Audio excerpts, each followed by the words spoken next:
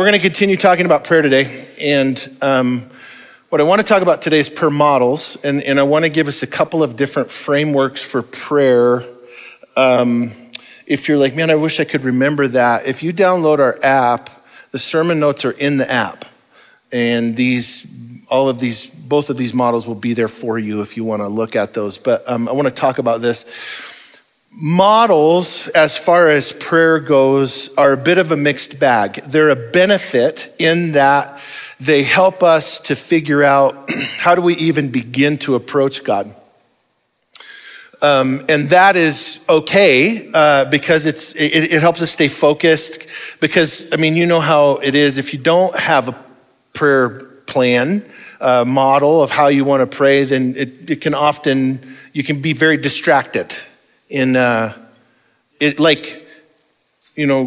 thanks for today, and thanks for the food, and thanks for all the good things, and the game last night was great, and man, could you believe the one pass that he made? Oh my gosh, and that was so good. And pretty soon we're like, I'm not praying anymore. I'm praying to my other idol. And so prayer models are an advantage in that sense. The downside to a prayer model is that it can kind of fall into the category of lifeless liturgy, where it becomes a model that I have to use for the sake of having a model, and then it just becomes rote and not something that's life-giving. So there's a dance in that. Here's what happens often in our prayer time, and I'm gonna continue to build as I'm going through this journey in my own prayer life. I want to continue to build on that because I want to share with you the space that the Lord has me in now, as opposed to where I was at 2 months ago, which I talked about a couple of weeks ago, and I was in Costco the other day. I only had like 3 things to get, and 4 different people came up to me and were like, that sermon you preached, oh man, like so real. So like, and I was like, this is incredibly awkward because we're gonna cry right here together, and there's a lot of people around. But that was it was kind of a, like, we all visit that place. We may not live there, but we all vacation there at times. That, like, where are you, God? And what I can tell you is where I'm at in my time with the Lord says a lot about how I handle those kinds of moments in my life. And here's the thing you need to know about me. And this is a spectrum between really being invested in God's presence and having a transactional time with God. Those are the poles, right? Those are the poles. But there's for each one of us, there's a percentage of each one of those things in our time with the Lord, and it can be more one way or another at different times in our life. So we have to wrestle with, like, where am I at in this space? I have always been disciplined in my time with the Lord. My time with the Lord has been a discipline that I have rigorously held to. And it's always been good, question mark. Not bad, but not lifeless, right? But it's always been kind of in this transactional mode where I will go to the Lord in my time with God and be very honest about who he is to me. And like, God, you are powerful, and you are mighty, and you are, and you're sovereign, and you're over everything, and you have control, and all that stuff, and mean it. Like, I'm not just trying to play the game. I literally mean what I'm saying. Like, yes, God, this is who you are. And because of that, I need you to do this and do this and do this. And God, I need you to to do this. And God, this thing exists and you have to intervene in this space. Here's the thing. Whose will is driving that prayer time? Mine is. Here's how. God, I acknowledge who you are, but here's what I need you to do. Not really a whole lot of time about what God wants me to do, or how God feels about me, or the conversational pieces of it. Because for me, this just my personality, and it's the part that I am still working on giving over to the Lord to surrender to Him. But for me, like, I'm a doer. So like, give me the assignment and then get out of the way. I will cut a wide swath, even if it's really destructive. But we're gonna do something. It's gonna be amazing. Could be catastrophic, but it's gonna be big. That's just like, let's just go, let's do. And so for me, my time with the Lord was like this thing that, like, I do that and I'm disciplined with it and I acknowledge who He is and I'm not forgetting that as I move throughout the day. But like, God, give me the assignment. Like, we have the pregame in the locker room and then the coach turns me loose to go play the game, right? That's a very transactional way to engage God. Kind of a, God, I'll scratch your back if you scratch mine. Then there's this other way to engage God. And as I have been especially over the last couple of months, it's kind of like exponentially moved forward. But this has been a journey that the Lord has had me on for a while. It's just really taken some major leaps forward recently. There's this space where hanging out with God is like hanging out with my friends. You know, when I get together with my friends, it's not transactional. When I get together with my friends, it's like we laugh and we joke with one another and we tell stories and we make fun of each other, right? And in the course of that time together, there's always business that's done. Like, we have deep conversation and all of that stuff goes on, but the bulk of it is just hanging out and laughing and enjoying and being connected to one another. And I leave that space filled up because I'm connected to these people. And because they see me and I see them, like, there's this mutuality that fills my bucket, right? It's not transactional. This has been the kind of space that the Lord has invited me into over the last couple of months. And what's happening is there's this really interesting transition. Disciplined prayer time for me led to a transactional kind of praying. When I'm just spending time in God's presence, just hanging out, and He makes fun of me. He's like, "Oh, your plans. They're so cute." He makes fun of me. When we have that, I'm drawn to it. It's not a discipline anymore. I'm drawn like I'm created to be like a bug's drawn to a light. Like I'm excited to get up in the morning because what's that time gonna look like? Like, what is God gonna say? How am I gonna experience Him today? Who knows? But this is kind of new territory for me. And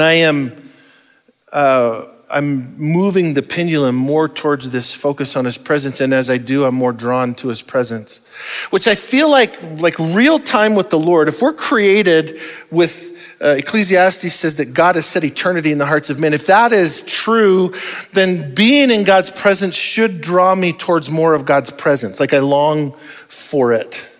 I long for that. Let me tell you how you can know where you're landing in the spectrum on the pendulum of transactional versus being driven by His presence. When hard things, this is not going to make me look very good based on the sermon from 2 weeks ago. When hard things happen in your life, How do you respond to it? Because hard things are going to happen. How do you respond to it? Do you respond with, God, really, like, what did I do wrong? Why is this happening? Where did I miss? How is it? All the questions and the distrust and all of that stuff, that comes from a transactional relationship with God. Because I scratched your back, God, and you're not scratching mine. In a presence-driven relationship with the Lord, when bad things happen, I say, oh, Jesus, I need to spend time with you. I need your strength to get through this. I have to press in. In fact, today is so painful and hard and big, and I need so much of you today. I need extra time with you. What I'm finding is I'm drawn to that. I'm thankful when I wake up in the morning and it's too cold to run, because then I get extra time with Jesus. Now here's, to be fair, I've run in 16 below just to prove a point. Like, why do you do that? Because that's what men do.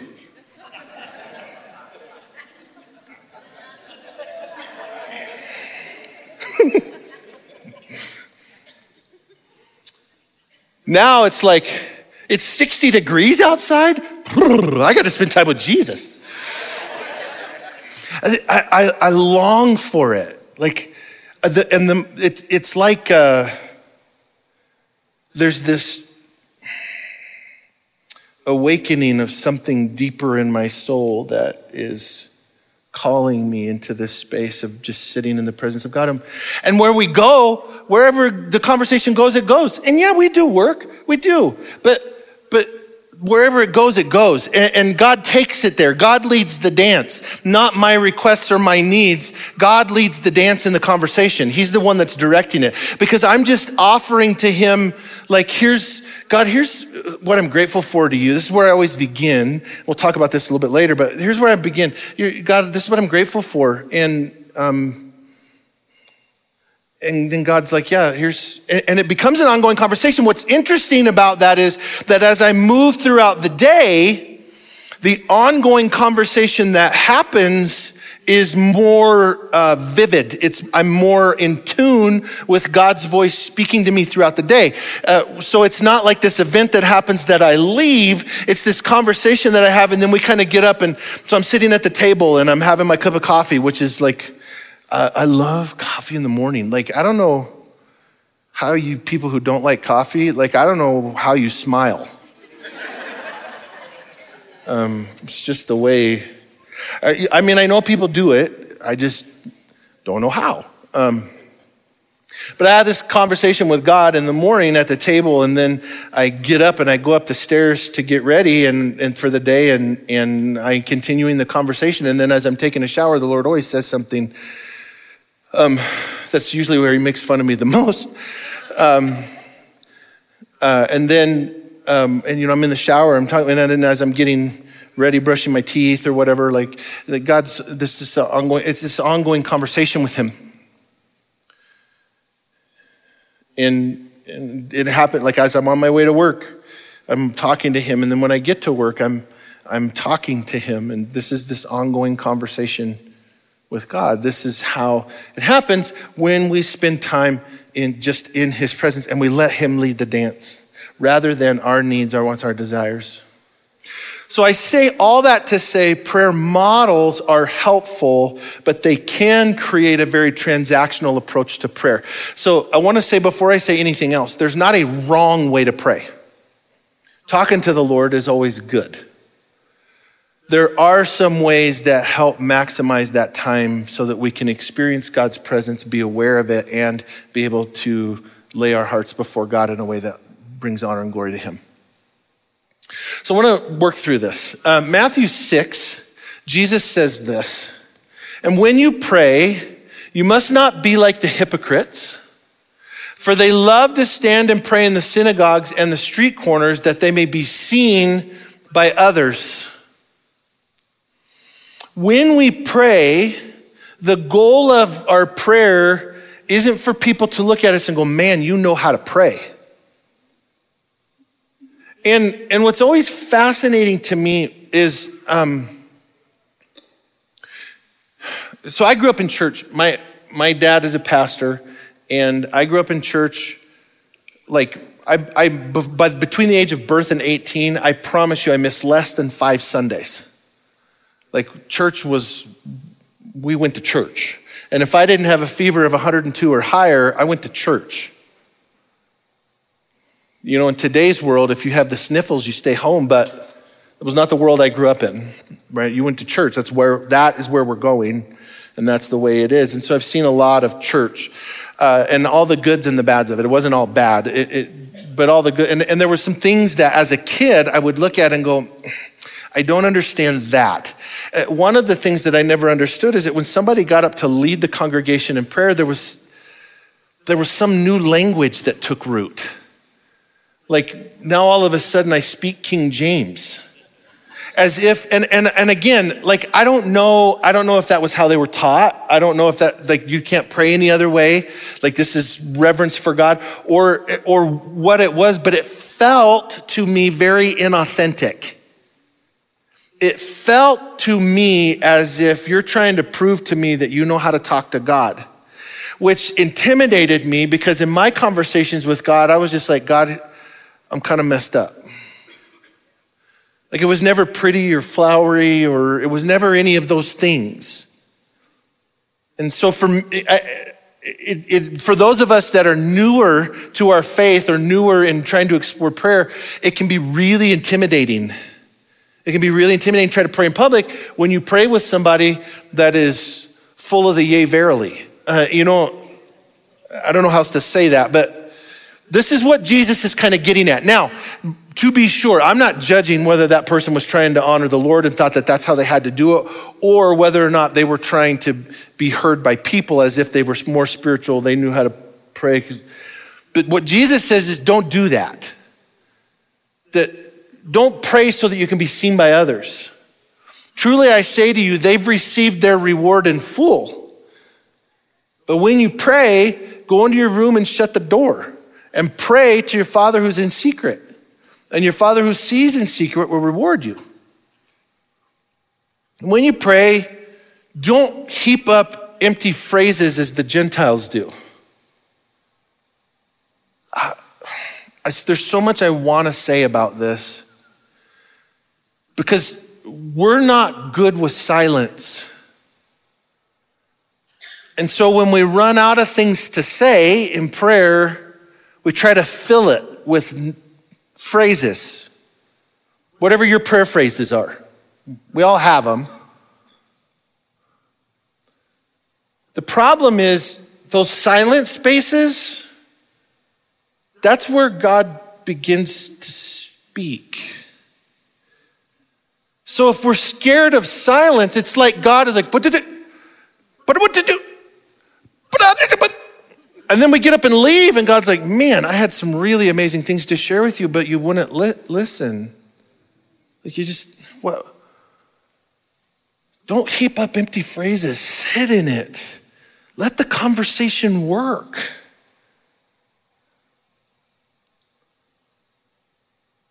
For they think that they'll be heard for their many words, not be like them, for your Father knows what you need before you ask him. Now that's not an excuse to say, well, then why bother asking him for things? You don't need to do the proper incantation to get God to do what you want him to do.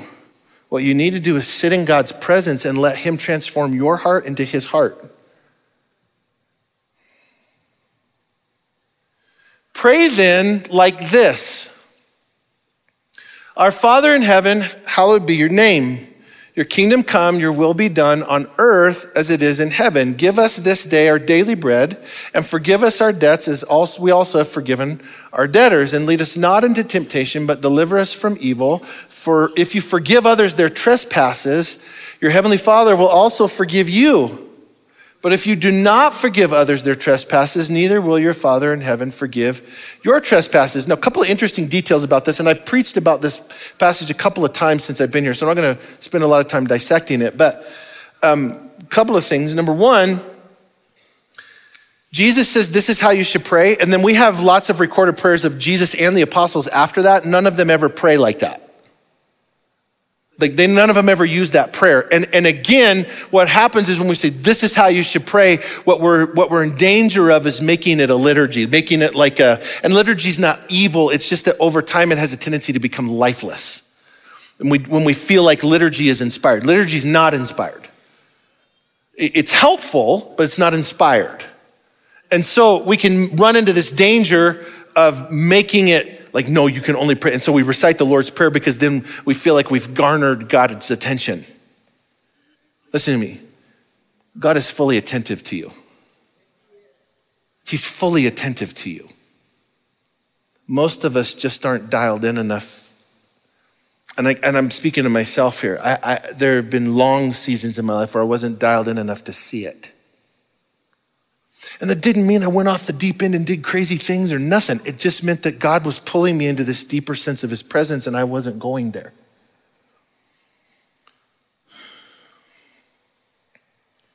So that's the first observation. Second observation that I would make in this is that Jesus says this big long thing, but then the thing that he camps on is forgiveness. That's the part that when he's done sharing the prayer, he's like, because when you forgive, like he comes in and he forgiveness of people is a really centrally connected to our capacity to be able to hear and grow from the Lord. It's just true. And I know, I'm not saying so you better walk out of here having forgiven everybody. I'm just saying whatever it takes, we got to do the hard work of forgiveness in our life. We have to. That's just a key catalyst in us being able to hear God's voice in our life. So there's some pieces to this. I'm going to give you 4. Many of you guys are familiar with Daniel Henderson. He was my coach last year. We hired him to help me as a pastor to grow and to help our church kind of transition into this being more driven by prayer. And he's written several books. Old Paths, New Power is fantastic. Transforming Prayer. But this is his attempt to break down the Lord's Prayer in an understandable way. And it's a way for us to facilitate corporate prayer. So when you come tonight for a prayer and worship night, this is the format that we use. You'll experience this format. The first piece is reverence. We're asking the question, who is God? And we need to acknowledge that. Not only acknowledge who he is, but acknowledge our own gratitude for that fact. Second piece is response. Because of this reality, I'll do something. So think about this. Our Father in heaven, hallowed be your name. Reverence. Your kingdom come, your will be done on earth as it is in heaven. That's my response. As you show up, I will make this place more like heaven. Then we have requests. God, this is what I need from you. Give us today the bread of today. That's what it says in the Hebrew. And then the readiness. I'm out of that. I'm committed to do something. Forgive us our trespasses as we forgive those who trespass against us. This is this general breakdown. Now there's lots of other ways to do it, but regardless of the prayer model that you have used or heard about, all without really many exceptions, they almost all revolve around beginning with this idea of acknowledging God's character and our gratitude for it. What's interesting is in Acts chapter 4, we see the early church begin to pray together. So Peter and John are arrested and they tell him you can't teach about Jesus. And they say, you decide who it's better for us to serve, you who can take our body or God who can take our soul, but we can't help but teach about what we have both seen and heard. And then they're like, well, we don't know what to do with you, so shut up and leave. So they return home, or they return back to the group, and they find the group of their house church all together. And it says when they were released, they went to their friends and reported what the chief priests and the elders had said to them. And when they heard it, they lifted their voices together to God and said, Sovereign Lord, reverence, who made the heaven and the earth and the sea and everything in them, who through the mouth of our father David, your servant, said by the Holy Spirit, why did the Gentiles rage and the peoples plot in vain? The kings of the earth set themselves and the rulers were gathered together against the Lord and against his anointed. For truly in this city there were gathered together against your holy servant Jesus, whom you anointed, both Herod and Pontius Pilate, along with the Gentiles and the peoples of Israel, to do whatever your hand your plan had predestined to take place. That's readiness. That's response. In response to God's sovereignty, we do what we've been predestined to do. And now, Lord, look upon their threats and grant to your servants to continue to speak your word with all boldness, requests. While you stretch out your hand to heal and the signs and wonders are performed through the name of your holy servant, Jesus. Readiness. When they had prayed, the place in which they were gathered together was shaken, and they were all filled with the Holy Spirit and continued to speak the word of God with boldness. So this is one way to do prayer. It's helpful. It works. It's helpful. But there's some obstacles that we face in prayer. And so this is important. Luke 10 says, and behold, a lawyer stood up to put Jesus to the test, saying, Teacher, what shall I do to inherit eternal life? And Jesus said to him in a very rabbinic way, you don't answer a question with an answer in the Jewish world, you answer a question with a better question. Because the goal for them isn't to get to the right answer, the goal for them is to get to the right question, that's crazy. No, it creates wrestling and tension and relationship. He said to him, what's written in the law? How do you read it? And he answered, you shall love the Lord your God with all your heart, with all your soul, with all your strength, and with all your mind, and your neighbor as yourself. And Jesus said to him, you've answered correctly, do it, and you will live. He's like, man, you got the right answers here. Now actually live it out. And that's the trick, isn't it? One of our obstacles in prayer is that while we might know the right things to do, we're just not doing them. We're choosing, although we acknowledge the truth, we're choosing to live our own way. And listen, you have free moral agency. You can choose that. Just know that reality is going to get in the way of you being able to hear from God. So if you're like, I don't hear God, it might be good to at least take a look at how am I doing at walking out my faith. That may be an obstacle that you need to find. Here's another obstacle that we find. Sometimes we come to God, to our time with the Lord, really emotionally keyed up, right? Like we're really emotionally keyed up. Stressed, angry, desperate, like we're just messed up emotionally. And so we come to God messed up emotionally.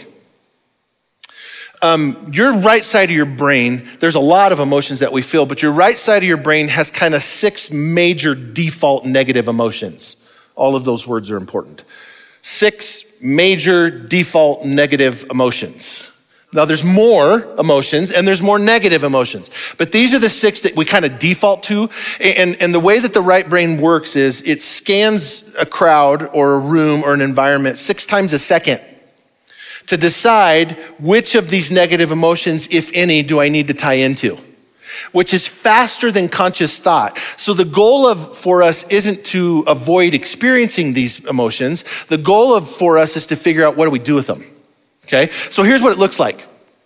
They get all jumbled up. Anger, fear, disgust, despair, sadness, and shame. These are our 6 big ones. And we can come to God when we have one that's out of sequence, it's out of whack, then it all gets messed up in our head. And what happens is when we're in that space, it's really, really hard for us to hear from God.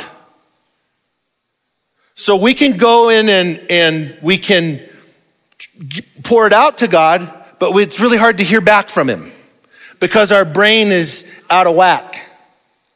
It's disjointed. What our goal should be is this. Next diagram. What we need to do is to orient all of those things around joy. Joy is like a super emotion. It's like you're fundamentally created to experience joy, and we experience joy when we're looking in the face of Jesus. That's not the only place that we experience joy, but we experience joy when we're looking in the face of Jesus. So the way to reorient these things is to take a minute and stop focusing on the thing that we're so keyed up about. This is important. Stop focusing on the thing that we're so keyed up about and begin with gratitude. God, today I'm thankful. It doesn't have to be anything huge. It doesn't have to be anything huge. By the way, when we do this regularly, what we do is we actually increase the threshold in our brain to withstand these issues that are causing our brain to get wonky. But we got to start with gratitude. It can be the cup of coffee. God, I'm so thankful for like this. This is the wondrous sweet nectar of the gods. Like sent from heaven above. Like it could, like there are some mornings where I'm journaling my gratitude and it's some, it's bigger stuff. Like I'm thankful for my wife and this thing that she did yesterday to me that just meant so much. Or I'm really thankful for my kids and how they're becoming adults and the way that they're processing the world. And I'm just really proud to be a part of their journey. And God, for yesterday, when you allowed me to have that conversation with that person that meant so much to both of us, man, I'm so grateful for that. It can be that, those are bigs. It could also be the other morning I was sitting there journaling and I looked across the room and we have a golden retriever and a border collie. And our golden retriever is like a lumbering buffalo. She's just, so she was laying on the couch, kind of all spread out, like I was like, oh, you're such a lady. I was like, God, I'm just thankful for that dog. Like she just brings a lot of joy in our home. It can be simple things like that. It doesn't have to be huge. It can be, it certainly can be, or like a memory that I had. God, I remember when I was 8 and I had that coach that said they believed in me. And I remember how much that meant to me. And God, I'm really thankful for moments like that. Like it doesn't have to be something so huge, because we're just talking. We're just hanging out. And whatever God lays on your brain, say it. Like, this is what I'm thankful for. What that does is it reorients these 6 big negative emotions so that we can properly process the information that's going and coming out of our brain. And so that allows us then to tune back in, but we do that when we experience joy. So we start with gratitude, right? We have to start with gratitude. So with that in mind, if you're in a space where you find yourself kind of emotionally disjointed and you need to go to the Lord and talk to him about it, okay? But you're like, I don't want to not hear him. I want to give you another model for prayer. And this is something that I use often. It's really been transformational in my life and I love it. And it's called Emmanuel Journeying. Emmanuel is God with us. Right? It's Emmanuel journaling. So it's going to be journaling. If you're like, I don't like journaling. Well, if this was your problem, you could get over it. Like try it. See how it works for you. Okay? See how it works for you. It has 7 pieces to it. It begins, step 1. And by the way, if you're like, I got to get these down, I'm going to try it. If you download our app, you can get the notes. And this will be in the notes. It'll be in the sermon notes on the app. So you don't have to do that. It'll all be there for you. Number 1 is gratitude. So we begin with this. Dear God, I'm thankful for. Whatever you're thankful for. And it doesn't have to be a whole page. It can be 2-3 sentences. It can be a paragraph. It can be, God, I'm thankful. Like you don't have to sit there for an hour with it and cook stuff up. What are you grateful for? Like I love that dog. There are times that as I'm doing my gratitude piece, that God will bring to my mind somebody that I'm particularly like, man, yeah, I love that friendship. And so that's my cue. And when I'm done with my time with the Lord, I'm going to text him and say, hey, today you made it into my gratitude time, and I just want you to know I'm very thankful for you. That happens all the time. It can be any number of things, but what am I grateful for? And then in response to that, the next piece is, dear child of mine, and you journal, what's God's response to your gratitude? What's God saying to you about your gratitude? And here's the thing. If you're like, I don't know if it's God or if it's me, just write it. Because what you're doing is you're syncing your mutual mind connecting with God. This is actually a real thing that happens. So I don't know if it's God or it's me. It's both. There's a lot of you in it and there's a lot of God in it. Now, that doesn't mean that we're going to make major life decisions this way only. But here's the thing, if you have something going on in your life, Jesus probably wants to talk to you about it. So we ought to be able to listen. We ought to be able to listen to that. So what's God's response to your gratitude? Not to any issues going on. What's God's response to your gratitude? How does God feel about the things that you're grateful for? Just journal it. What will happen is, over time, you will learn to discern what's God's voice and what's your own voice. So don't be afraid of it. You get it wrong. It's okay, but keep practicing. You'll learn. You'll get it figured out. Number 2, and this is God talking to you. I can see you. From God's perspective, what does he observe in you right now? By the way, this is very intentional in the way that this is brought, and it's consistent with Exodus 6, and I didn't have time to break it down, but the way information moves through your brain is that it starts in the back of the right side of the brain, and it moves forward to the prefrontal cortex, and there's all these blocks along the way that they're there to protect you, but unfortunately what happens in our life is we get wounds that make those protection gates not function properly. And so what we have to do is make sure that we're opening each one of those gates. And this process very intentionally moves from the back of the right side of your brain to the front. And then it crosses over to the left and then goes down the back from front to back on the left side and then down the spine and into the body. That's how information moves in your internal world, right? So what this prayer process does is it takes, like God designed us intentionally. It's weird. It takes information and we start with gratitude and then we move to the front of the brain on the right side so that we can actually hear God's voice. I can see you. From God's perspective, what does he observe in you right now? And pay attention to what's happening in your body as you're journaling that. Number 3, I can hear you. From God's perspective, what does he hear you saying to yourself? And this is one of those internal worlds where if you're particularly self-critical, this is a good space to spend some time. God hears me saying I was doing this one time. I'm not even joking you. I was doing this one time and I was really getting frustrated with how negatively I talked to myself. And I got this picture.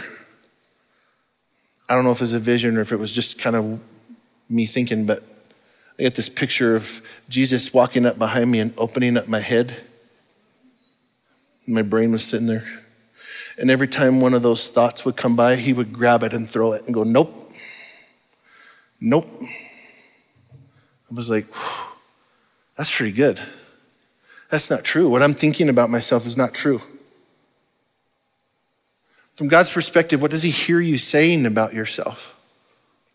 Number 4, I understand how big this is for you. How does God see your dreams and blessings? These things that you want to step into. Or how does God see your upsets and troubles? How does God see the big hurtful things in your life? How does he see that? Does he understand how big this is for you? The answer to that question is yes, he does.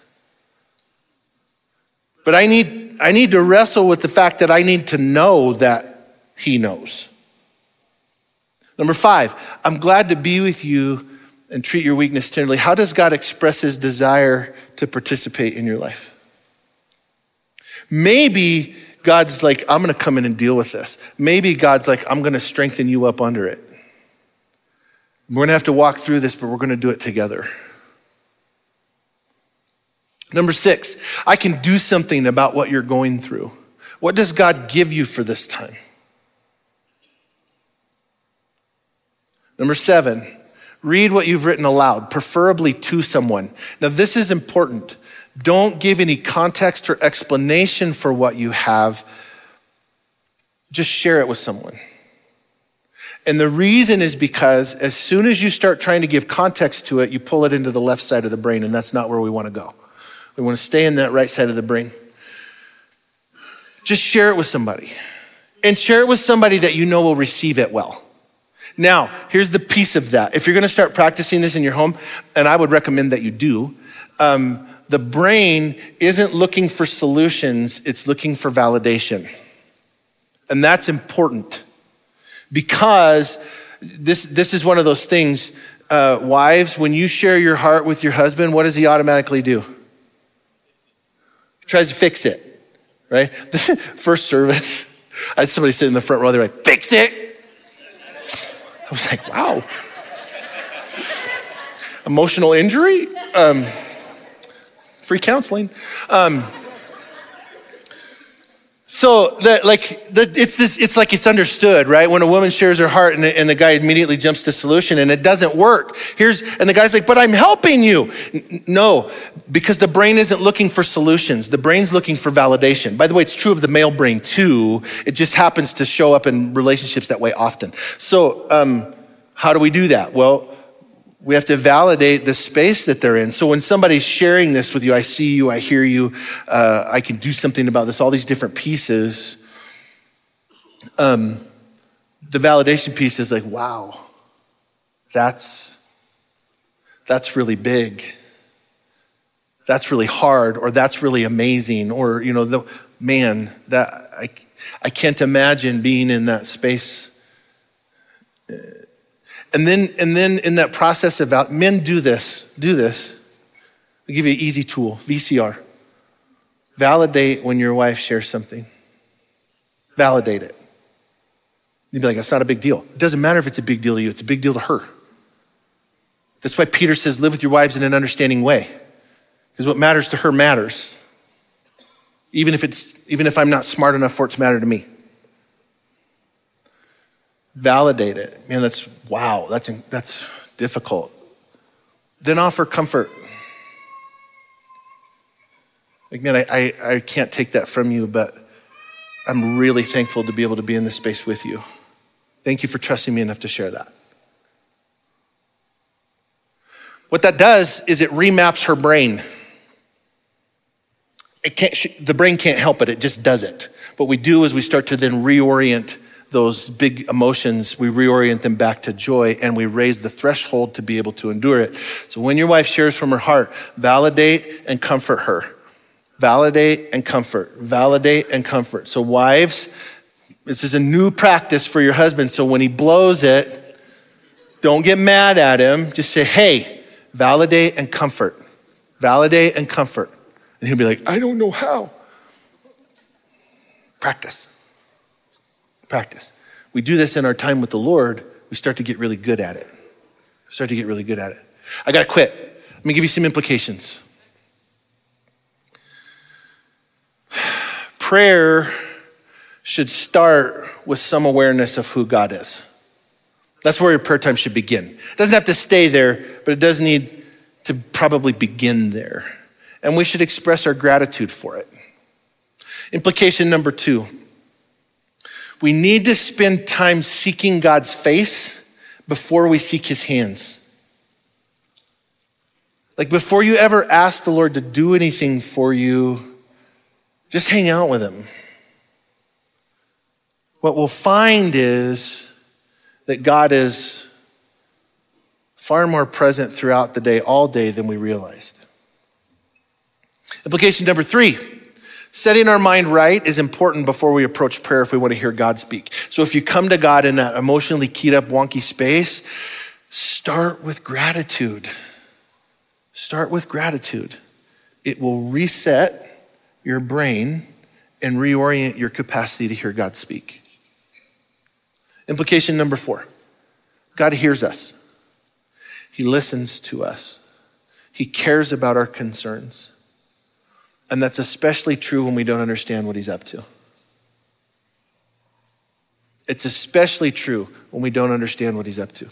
Because he knows that we're going to need extra measure of his attention when we're in a space where he's working something that we don't understand.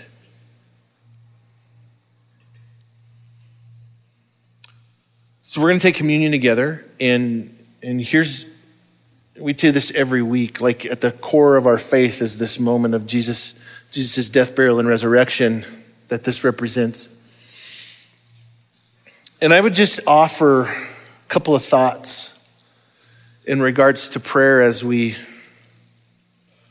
get our hearts ready. Like, Jesus died, laid his life down for you and I so that we could have access to a conversation with God. Like, that feels like kind of a big thing to take for granted, to not take seriously. It feels like kind of a really important thing. And so where in your life have you allowed circumstances or faulty belief systems or wrong ways? Where has your prayer time become transactional and lifeless? Or maybe just, I'm not doing it. Like, I believe in God and I'll try to live the best I can, but I'm not tying into him and his presence and his power at all.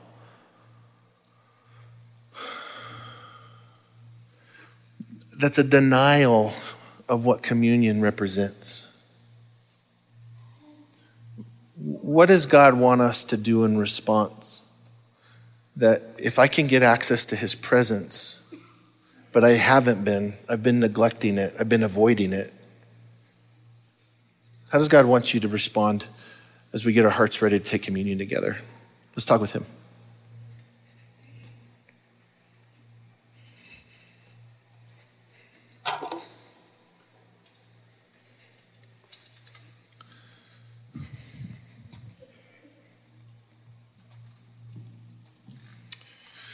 On the night Jesus was betrayed, he took bread and he broke it and he said, "This is my body, which is given for you. So whenever you eat this bread, do it in remembrance of me." Let's remember him together.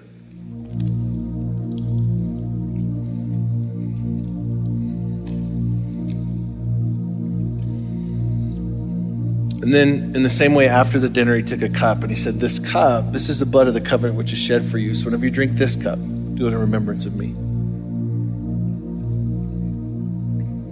Let's pray.